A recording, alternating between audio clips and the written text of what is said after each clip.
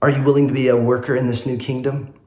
Luke chapter 10, verse 2 is a significant verse for me. When I was 17 years old, I heard the speaker say at camp, "The harvest is plentiful, but the workers are few."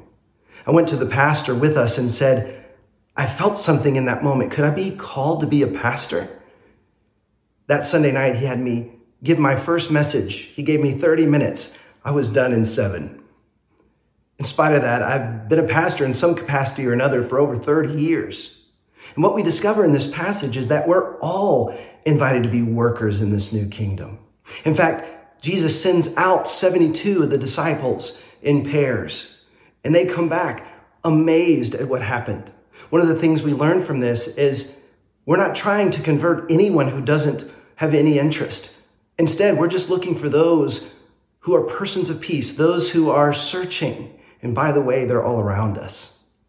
They explain that even the demons obeyed them. And that's when Jesus reorients them and says, you need to focus on God the Father and the Son.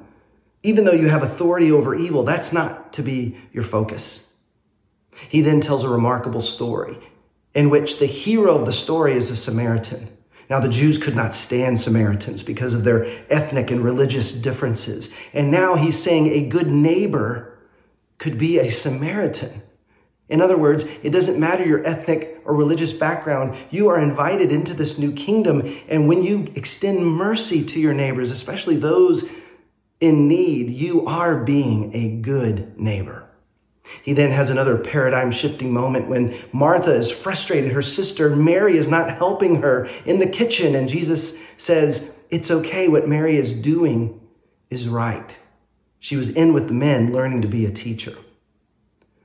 What is your next way to contribute towards bringing more of heaven to earth?